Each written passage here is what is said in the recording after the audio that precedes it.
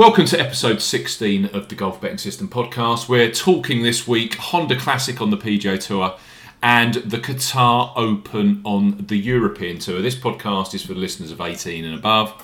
I am Steve Bamford, PGA Tour previewer at Golf Betting System, and with me I've got our two usual partners in crime. I've got European Tour expert Paul Williams. Evening to you, Paul. Evening, Steve. And we've also got resident guest Barry O'Hanrahan. How are you, Barry? I'm really good, thanks, guys. How are you both? Yeah, I'm good, Barry. Good. Fair to middling. Yeah, a bit accurate. Yeah. As ever, some housekeeping. Let's crack on. golfbettingsystem.co.uk. Search golf betting or golf betting tips, and you'll find us on the search engine of your choice. Twitter handle Steve Bamford. That's me. I'm at Bamford Golf. Paul's at Golf Betting. Barry's at A Good Talk Golf. Any podcast this week from you guys, Barry, that you know of?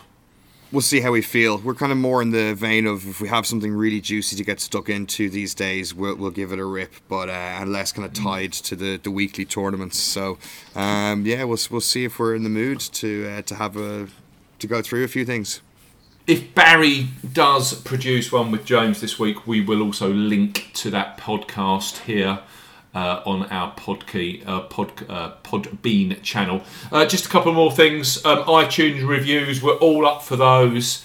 And likes and subscribes and follows on Podbean, of course, would be wonderful.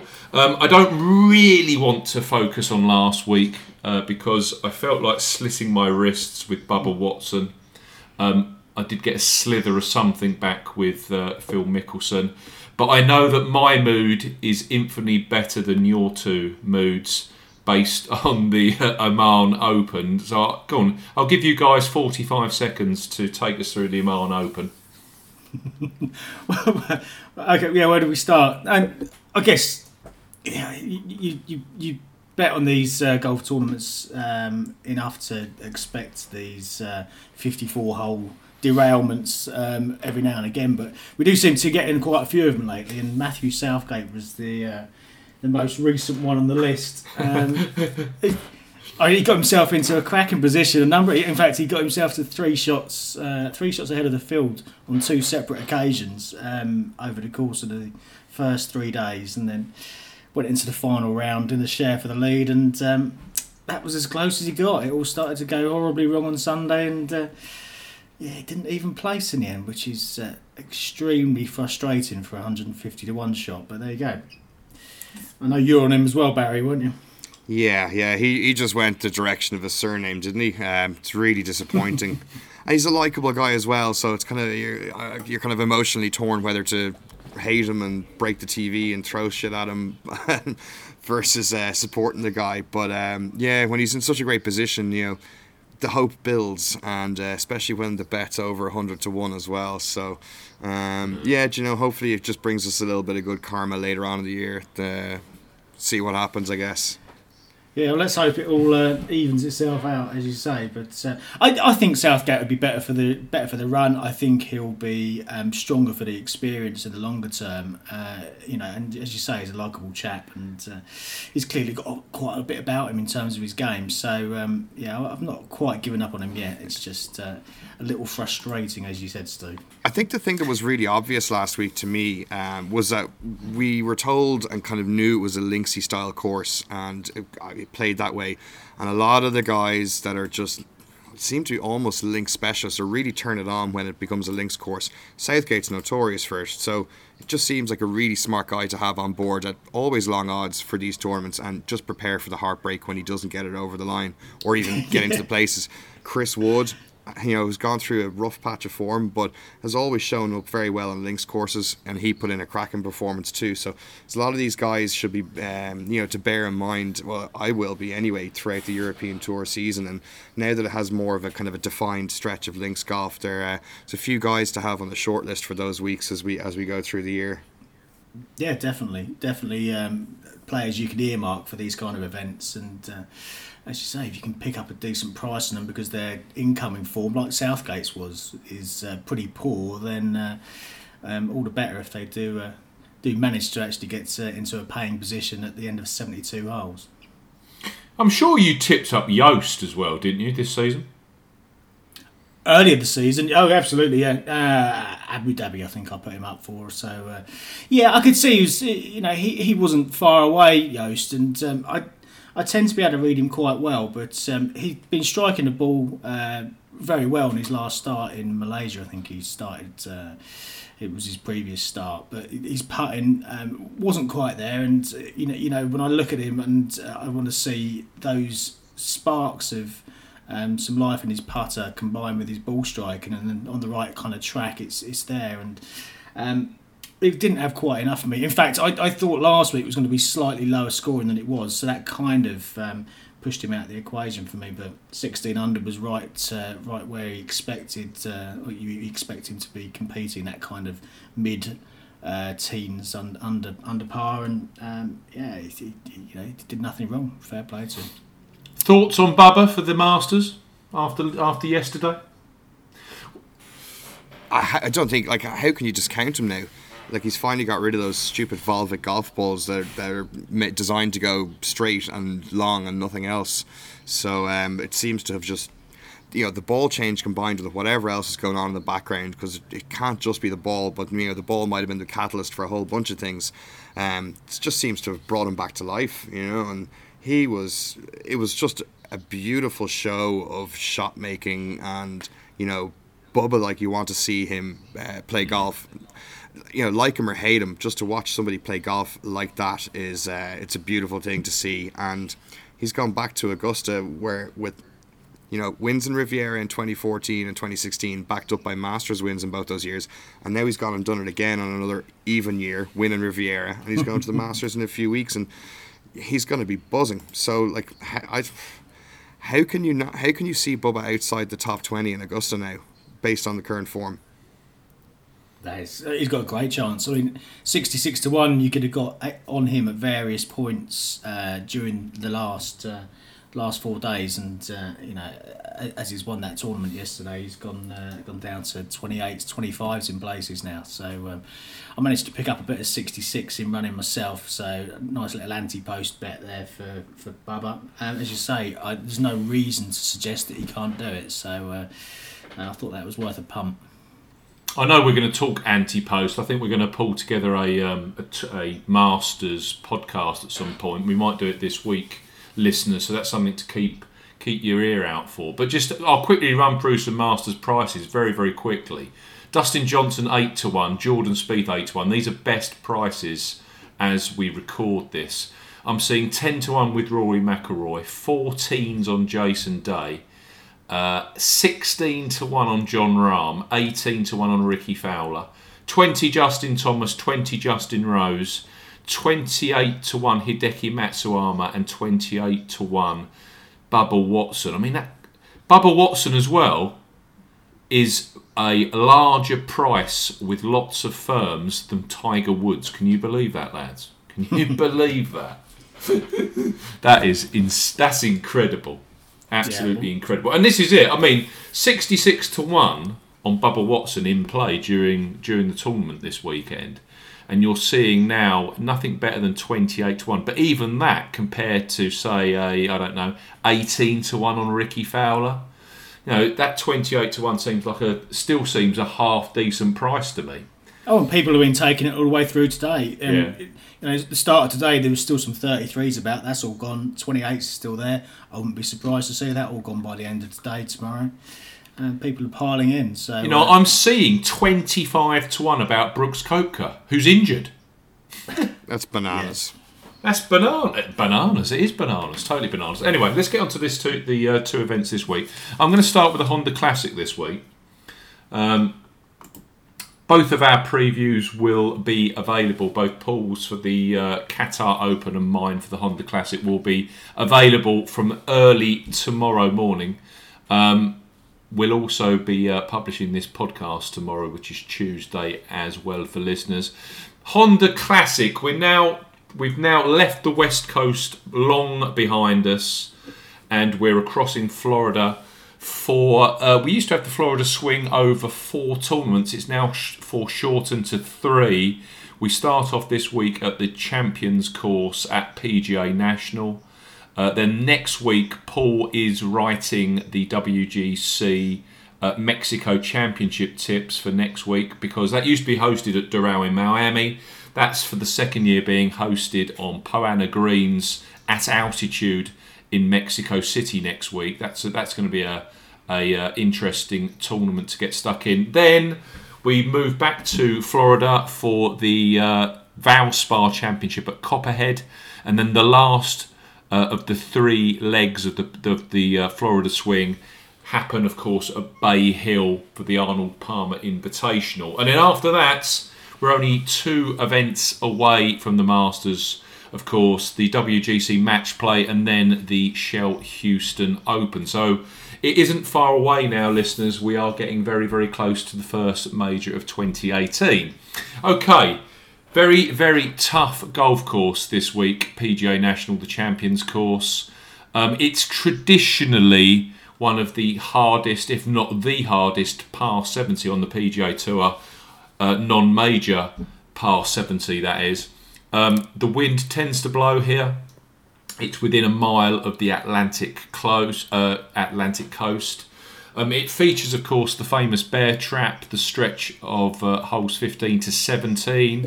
It's a Jack Nicklaus design. And when the wind blows and when conditions are firm and fast here, it is a brute of a golf course. Now, the last couple of years here, 2016, that was, if you remember, won by Adam Scott, and 2017 last year was won by Ricky Fowler. We were on Ricky last year. Those 2 tournaments were fairly unique on the basis that the golf course was quite soft.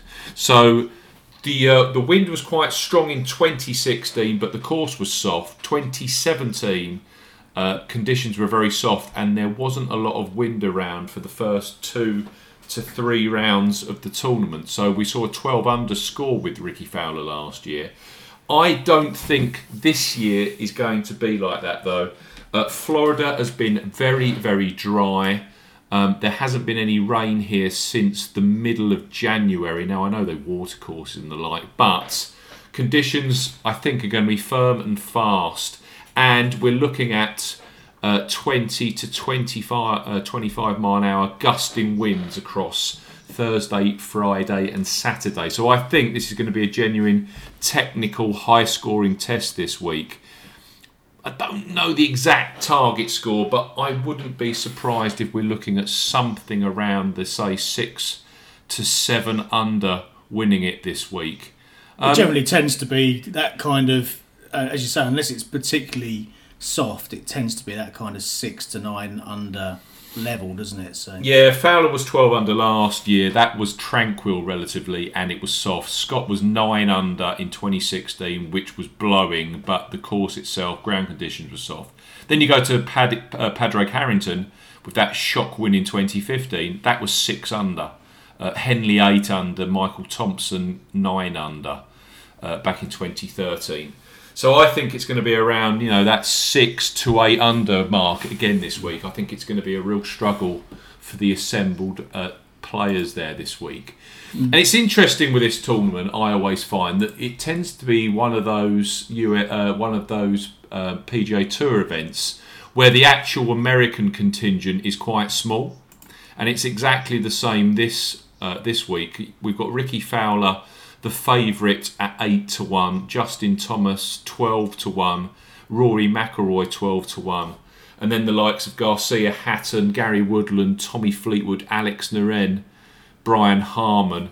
A lot of the real elite American golfers don't tend to want to get interested in this tournament because I think it is such a hard US Open type affair. What do you guys make of the Honda Classic? Is it one of the tournaments that you like to watch each year? Well, both freeze and pause. I enjoy it. I enjoy seeing a good strong test of golf. I think it'll be interesting to see back-to-back weeks in the PGA Tour where the winning score will be pretty low in compared to other events on the PGA Tour we see throughout the year.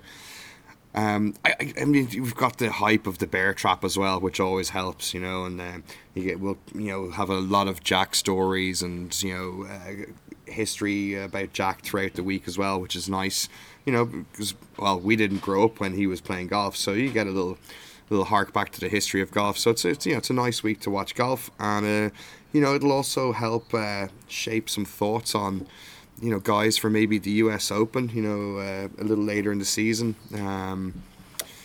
which also will present extremely difficult and testing conditions, and similar kind of skill sets will be needed for to get anywhere in the US Open. So a good little early indicator as well for later on in the year. Yeah, it's certainly an interesting tournament because it's against a lot of the birdie fests that you see on the PGA Tour, you're getting a proper test, and as you say, a lot of the Americans stay away from it. It's got a very European feel, particularly towards the kind of top to middle part of the market. So looking forward to it. Well, this is it. This is Garcia's first PGA Tour event this year. Hatton's come across. Fleetwood's playing his second week in the row in the States, as is Alex Noren. You've then got the likes also further down of Cabrera Bello, of course, is a main tour. He's a PGA Tour guy now, but clearly European Tour. Dylan Fratelli's come across, and we've also got the likes of Benny Ann and G-Max playing, Thomas Peters. It's got a very European Tour feel to it. Even Bernd Wiesberger. And a name that has caught my eye, I don't know if it is a kind of guy that would interest you too. I know that he's played on some Florida swing courses in the past and done quite well. Kiridesh Afibarnrat, who I'm seeing right now at 90-1 for this. That's an interesting name, I think. Yeah, he had a great end to 2017, and then it was a bit sluggish at the start of this year after the Eurasia Cup, and he's got his act together now. Won in Perth a fortnight ago, or a week and a half ago. So he's in decent nick, hitting a lot of greens. After Barnrat, a lot of greens. So. Tiger Woods is playing as well. 80-1 I'm seeing with Coral right now. They're 7 places each way, 50 odds. They've gone 7 places each way for this golf tournament, as have Boyle Sports as well. So if you're interested in Tiger, who has finished runner-up here in the past, and we know that he's got an excellent Florida record, you've only got to look at results across Doral and also, of course, at Bay Hill. Local resident in Jupiter, Florida. So Woods available. Anything I'm seeing at the moment from 50 up to a maximum of 80-1 this week. It is, I don't know, I've written in my preview, lads, that this is a very specialised event. And I'll just read you through some past winners here. Camilo Villegas, he won here, and he'd already finished 9th in the US Open. Rory McIlroy had won the US Open the year before he won here. Then you get to crazy names like Michael Thompson, who'd done absolutely nothing before arriving at this golf course in that season, but he'd finished second at the US Open, played the previous year. Russell Henley in 2014, he had finished at Pebble Beach, the US Open there. He'd finished 16th as an amateur, so he had a little bit of US Open pedigree. Paddy Harrington was a crazy 300-1 price, something along those lines. He, of course, has 3 top 5 finishes at the US Open. Adam Scott has finished 4th and 9th at the US Open before winning this. And even last year, Ricky Fowler has finished 10th and 2nd in US Opens before he won this golf tournament. So for me, that US Open link is something that you cannot really walk away from. I've looked for my selection this week. I really do want guys that are hitting the ball particularly well right here and right now. So I was looking for greens in regulation from their last appearance. Now that doesn't work for the likes of Paddy Harrington, but then he was in such bad form before arriving here. I think you'd have needed some kind of Mystic Meg glass to be able to predict that he was going to win that tournament that week. If you remember, he beat Daniel Berger in a playoff 3 years ago. And he kind of chipped and putted. It wasn't a ball striking week from memory. It was, it was but you can do that around here. That is the issue here. The skill sets I'm looking for this are quite specialised. I'm looking for guys that can hit the ball close from long distance. I'm also looking for guys that have been putting recently quite well. And I'm also, sand is a big feature on this golf course. So if you've got the ability in terms of being able to save par from bunkers as well, that is a huge upside at this tournament, because, as you know, this is very typical compared to what we saw last week at Riviera. This isn't going to be one of those 88% greens in regulation weeks. With the wind howling, I think anything around the kind of 65 to 60, 67, 68% greens in regulation this week is going to be a very, very strong effort. So everybody is going to find themselves scrambling, and if you can't scramble or save yourself from the sand, there's drop shots and bogeys and doubles to be had. And of course, this course is a typical Florida design, features lots and lots of water. I've got two names that I can confidently say that I'm tipping up this week. I'll take you through the longer price first before I go down the line of the shorter price that I'm tipping up. I'm just checking his price as we actually talk at the moment. I am going for, and I was very, very pleasantly surprised to see the form that this guy was in last week. I'm seeing 70-1 this week about Graham McDowell, who I think is an absolute must-back this week after his very, very good form at Riviera last week. I was very surprised to see G-Mac get into contention at Riviera. Of course, he's never really done particularly much on.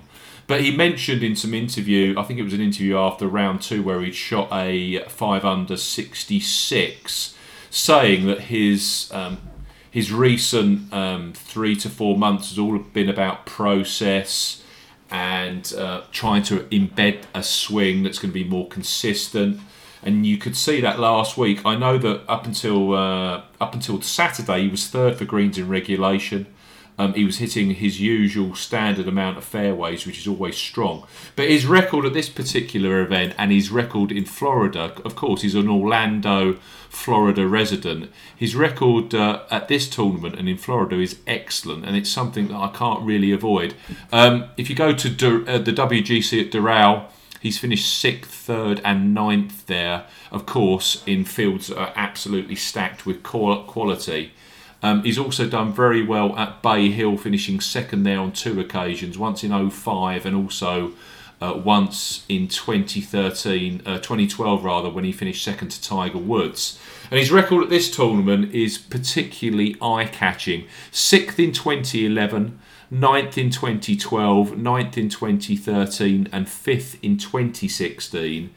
I think that Graham McDowell at 70-1 with Betfred, they're 6 places of 50 odds this week, Betfred. I think that's a bet that I'm going to definitely take on this week, I think, with G-Mac. It was noticeable that he really did come to the party last week at Riviera, and I just think that the conditions, the wind, the firmness of the golf course, I just think it might play into G-Mac's hands this week. I think the other thing to consider with GMAC is the Ryder Cup, and it's going to affect an awful lot of players this year and their motivation. But given that he's won twice around Le Golf National in the past, he'll be desperate to get into that team. And if he's going to get into the team, he's going to have to do it through some fantastic results over the next 6 months or so. So yeah, you could see there was a marked improvement in his form last week, and I don't know, we shall see. What are your thoughts, Barry, on G-Mac from your side of the Irish Sea? Do you think that his game fits into what we're thinking are going to be the circumstances this week? Oh, for sure, yeah. I mean, the fact that the course is playing firm and fast will be to his benefit because he struggles for distance off the tee. so he's going to get free yards this week to chew up a few yards off the tee on that golf course. So he'll get great confidence from that. And it was great to see that ball. He's also coming in the back of a really good ball striking week.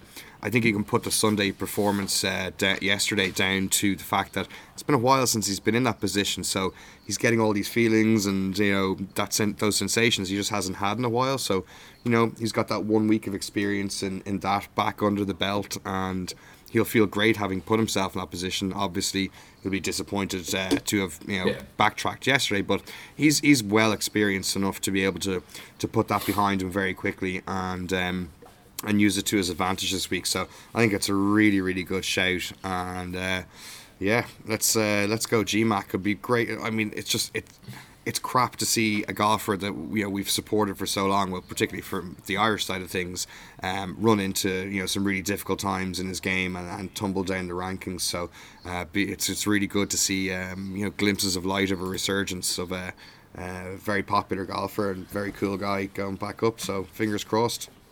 Can you believe he's 208th in the world rankings at the moment?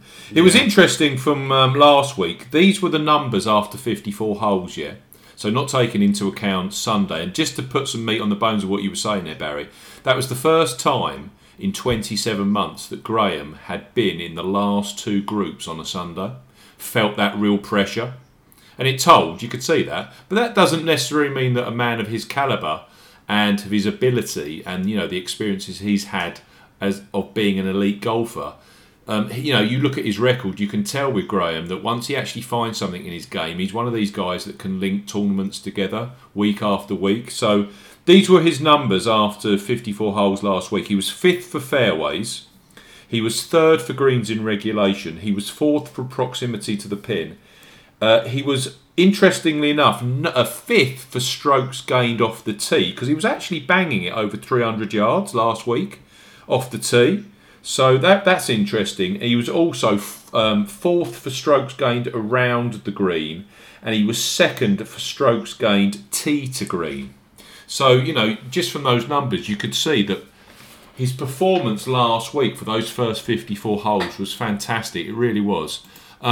So that's kind of why I'm involved with him this week. I just think that if you're looking further down the market, you're looking for a little bit of value at a specialised test, and we know that he's got, of course, the 2010 US Open champion. He's also got another US Open top 5. I'm trying to remember where he finished in another US Open. It was definitely a top 5 finish that he's got, as well as that. Let me just check. Yeah, he was 2nd, of course, in 2012. So, someone with that kind of US Open and Open Championship history, I think this week could be made for him. Before I go to my shorter price, which is a lot more obvious, have you guys got any thoughts or any players that have caught your imagination looking into this? I have a couple. All kind of those mid odds, and one I suppose is a bit longer. The first one is Jason Dufner. So Duffman has had 3 pretty decent events early on this season, and he's got a 14th and a 17th here in the last 3 years. He's pretty decent in the wind. He when he gets the long game going, it's good. His stats for the long game haven't been great this year, but his putting's been really good. So that's the thing we always worry about with Dufner, the putting. So if he can pull the long game together and match that up to the putting, I think he could be a pretty decent shout this week. And he's available around the place for about 55 to 1, I think. Yeah, 65 to 1, yeah. Yeah, so I'm okay with that. So I've put a little bet on Dufner. And he's got great US Open record, isn't he? Yeah. So I think it all matches up quite well, and it's a decent value bet.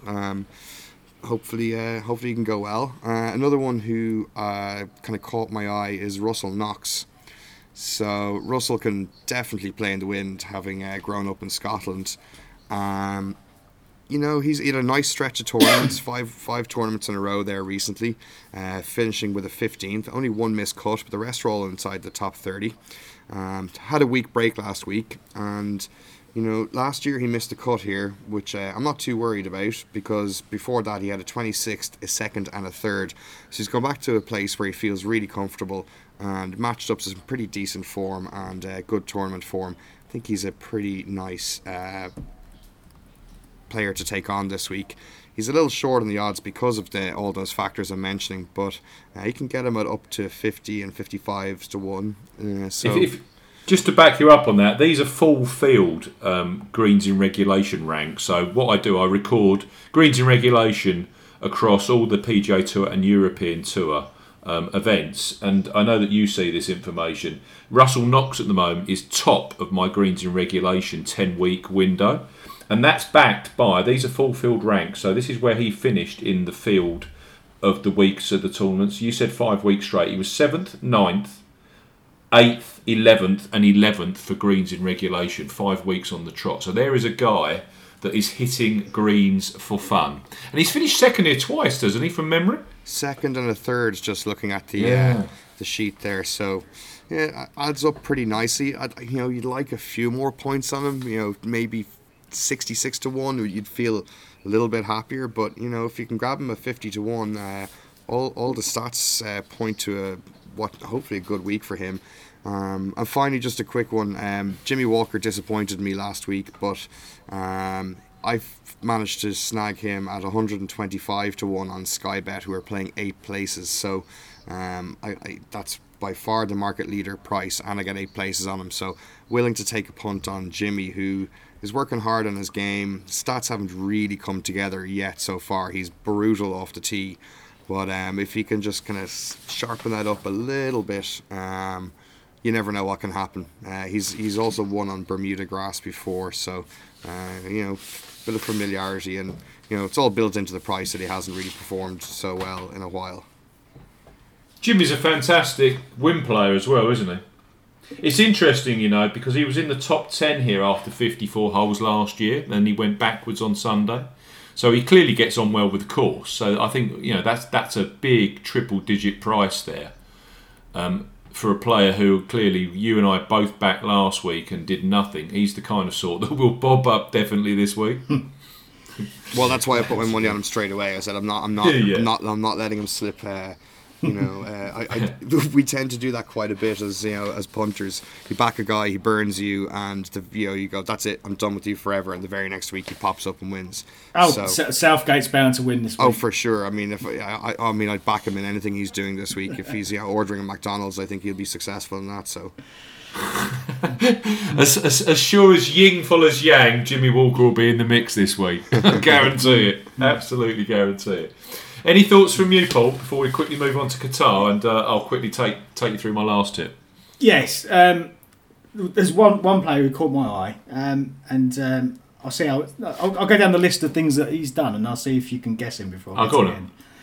So he's finished first in total driving on 2 of his last 3 starts. Was 3rd for putting in one of those. He's made his last 6 cuts in this event. He's been a runner-up. He's lost out in a playoff here. He's got a couple of wins on Bermuda. He's finished 5th on a Jack Nicklaus major course in his career. He's finished 2nd on his penultimate start. You know who this is, don't you, Barry? Barry, tell me you don't know this, because I think I do, but I want to put Barry on the spot. Go on, Barry. Oh man. 2nd. Come on, he was 2nd a few weeks ago. Come on. And Steve nearly gave it away there with his when he called you in there, Barry. I'll put you out your misery. He's not won since 2010, which is why his 80s won. Ryan Palmer. Yeah. Now, I might be setting myself up for another Southgate-style fall here, because Ryan can get a little bit flaky on a Sunday. But, you look at the raw numbers associated with it. He is playing well. He's got some form here. He's got some recent. He missed the cut the week after finishing 2nd at Torrey, but you kind of expect that with these players. They put everything into trying to win a tournament, and don't quite get there, and you kind of have an off week the week after. But and he can play in the wind as well. Yeah, very good wind player. Texan man, yeah. yeah, there's a lot to like. And 80 to 1, I mean, the market's still coming up. If someone goes 100 to 1, I might have to dive in for a little top up on that as well. But these are my thoughts on the top of the market. Ricky Fowler 8 to 1 is that's a definite no. His record when defending is brutally bad. And for a guy that doesn't tend to win a lot, 8 to 1 is just non-negotiable. You just can't go there at all.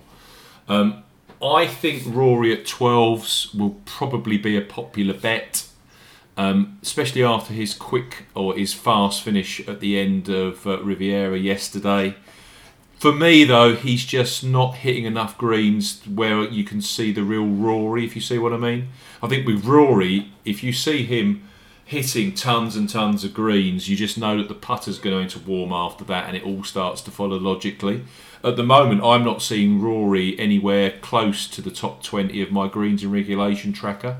So I still think he's very inconsistent on a number of his approaches. I mean, I noticed last week, with wedge in hand, he's missing greens on Thursday. A couple of times he did that, and that isn't Rory McIlroy at all. I just think he's not quite there at the moment. He's still, don't forget, it's only his fourth start since coming back from injury. So we expect so much from these elite guys. The guy I'm going for, though, I'm ignoring Sergio. I have got a feeling that Tyrrell Hatton's going to go well again here this week. But I'm going really, really boring. I'm going Justin Thomas this week. I think 12 to 1's available at Coral. He's ticking every statistic that I want to see. He hasn't won for 4 months, which for him is a big or a long period of time. He was third here a couple of years ago when he was playing very, very poorly. And the thing I always look for with Justin is that when he starts hitting tons and tons of greens, he tends to inevitably win very, very quickly. And last week, he was 6th for greens in regulation if you were taking in terms the whole field. He was actually, where is he? He was actually 5th for greens in regulation of those that made the cut. So for me, I can see Justin Thomas going very, very well at PGA National this week. I'm going to take the 12 to 1 on the basis that of the top 3 in the betting, I think that's going to have the best chances of winning this week. No, can see him going well, definitely. Yeah, he's a good win player. Played very well in the wind over at in South Korea when he won that at 9 under, and he won at Quail Hollow as well. Don't forget the PGA Championship at 8 under. So he can grind and he can win tournaments when the scoring's very high. Right, Qatar Open. Let's quickly fire through that. Yeah, let's. I'll take you through it quick. Qatar Open, Doha Golf Club. They've hosted this since 1998, so we've got an awful lot of course history to go through this week, which is nice. So Peter Harradine design, 7,400 yard par 72 in the desert. It kind of produces a similar kind of winning score each year. It's around that kind of 15 to 18 under type level, so it's scoreable without it getting completely out of control. The main defence of the course tends to be the wind, and it does get quite windy. It's very exposed, and even if you're seeing a weather forecast of 5, 10, 15 miles an hour, it tends to be exacerbated quite heavily. So if you look down the winners list, going all the way back to 1998, there's an awful lot of wind positive and links positive players who've appeared on that, who've won the tournament. So Brandon Grace has won it twice in the last 3 years. Sergio Garcia, Paul Lawrie won it in 2012, clearly an ex-Open champion. Thomas Bjorn, who's fantastic in the wind. You can go back all the way through. Ernie Els won it before that. There's a lot of correlation there with links golf. So even though we're in the desert, again, similar to last week and similar to something you picked up on earlier, Barry, there's these players who tend to perform better in these events where there's some kind of correlation to a links track in some shape or form. So it'd be interesting to see how different it ends up being to last week in terms of the in terms of the leaderboard.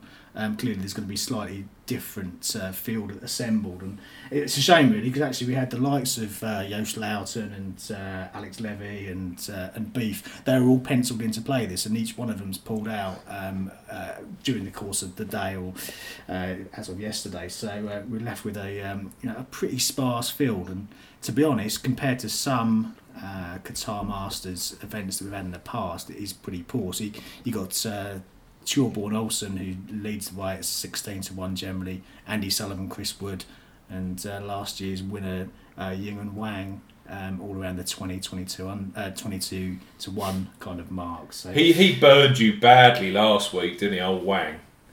Yeah. Useless. Yeah, well, he put a decent final round in 4 under and got himself to respectability, but yeah, he was never anywhere near it really. So again, yeah, no doubt he'll have a decent week. I saw Mike Miller on Twitter today saying that 8-1 virtually gave him a heart attack on Ricky Fowler, and I'm having the same reaction here to 14-1 on Thorbjørn Olsen. Yeah, that's incredibly short. Now, Wow. Olsen might go and win this, and he's more than capable of doing it. But he's not the kind of player that wins at 14 or 16-1, is he? He's the kind of player that wins at 80 or He doesn't string 50. results together of any sort or form, does he? No, it's so yeah. I can't go anywhere near him. I must say. Andy Sullivan's playing some better golf, that's for sure. Wang, in the one event that he's defended so far in his career, that he's won more events and hasn't gone back for the next year for whatever reason. But the one he has defended, he missed the cut on. So that kind of puts me off a little bit there. Sullivan's playing well, as you say. If I'm going to take one from the top, and I suspect I probably will. I'm going to sleep on it and then obviously publish in the morning. Then it would be Chris Wood.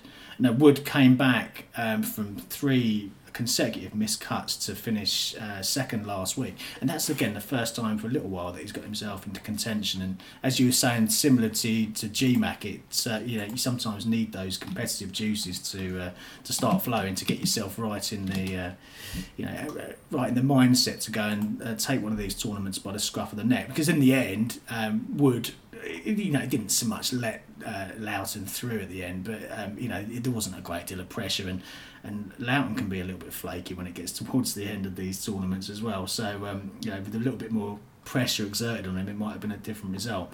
But no, I like Chris Wood. I think he's playing. He clearly played well last week. He's got great links pedigree if we're going to consider that for this week. He's won here in Qatar before. He's back with his old coach as well, and it's interesting that he's kind of reforged that partnership with his previous coach, and he's seen some instant results. So I'm interested to see how he goes this week. 22-1 compared to last week where you were getting 80s. It clearly puts into context what he did in the from 3 missed cuts to nearly winning a golf tournament. But there's not a great deal of quality in this event, and he's the sort that can string results together as well, isn't he? I'm just seeing that patch in autumn 2015, 4th at the Dunhill Links, 9th at the British Masters, 2nd at the Portugal Masters, and then 5th at the Turkish Airlines Open. Yeah, no, he does string events together, and I've backed Wood a number of times in the past, and my observation of him, it tends to be that when it's a tougher track or it's one that's coastal, windy, one where there's a reason why people may struggle, tends to be where he comes to the fore. Now, this isn't a particularly tough track because you're still going to get to kind of mid-teens under par, but it can be windy. It is likely to be windy. There's going to be the forecast is kind of 10 to 15 mile an hour winds in the afternoon. Sunday is likely to be the windiest day of the lot, 20 miles an hour. And when it's blowing 20 miles an hour around Doha, it's actually pretty severe. It's you see some of the old footage of when Thomas Bjorn won. It was blowing an absolute gale, and he was knocking his shots down to win 3 feet of the pin. It was it was a great performance back in 2010, 2011 whenever he did that. And I don't think it's going to be quite as severe as that, but even so, it's it's not going to be straightforward, particularly when push comes to shove on Sunday afternoon. So someone who can handle those conditions, it could be the one who gets over the line on Sunday if they're in contention. So yeah, Wood of the shorter prices for me. Some mid-price players that I'm looking at. Pablo Larrazábal. I missed out on Loughton, who's one of my favourites last week, and Larrazábal's another one I tend to back quote quite a bit, but it's another great win player. And if you go back to a couple of events ago, he finished where was it? Third. Yeah, that's right. I lost. I take it you're backing him, Baron. I have already. Yeah, it just everything matches up quite nicely. Yeah, it does. He produced a 14 under weekend, bogey free that weekend to finish himself in third. So clearly playing well, and he's played this track a lot. He's played here 10 times. He's got a best of 13th, but when he's on his game, he can win this kind of event. And there's nothing really there in front of him to scare him. I don't think. That's what interests me. He seems to kind of come. His wins have taken advantage of slightly less than stellar fields, and they've all been his 4 wins on the European Tour have been 15 under, 16 under, 14 under, and 17 under, and one in this part of the world, which is the Abu Dhabi. So, it all kind of adds up quite nicely for me. And he's such a likable guy as well. He's really entertaining to watch. It's just you wish he'd win more because he's so talented, but. Yeah, 50 to 1 this week. It's fun. Plus the good thing, 50 to 1. Yeah, for a mid-price player, that's I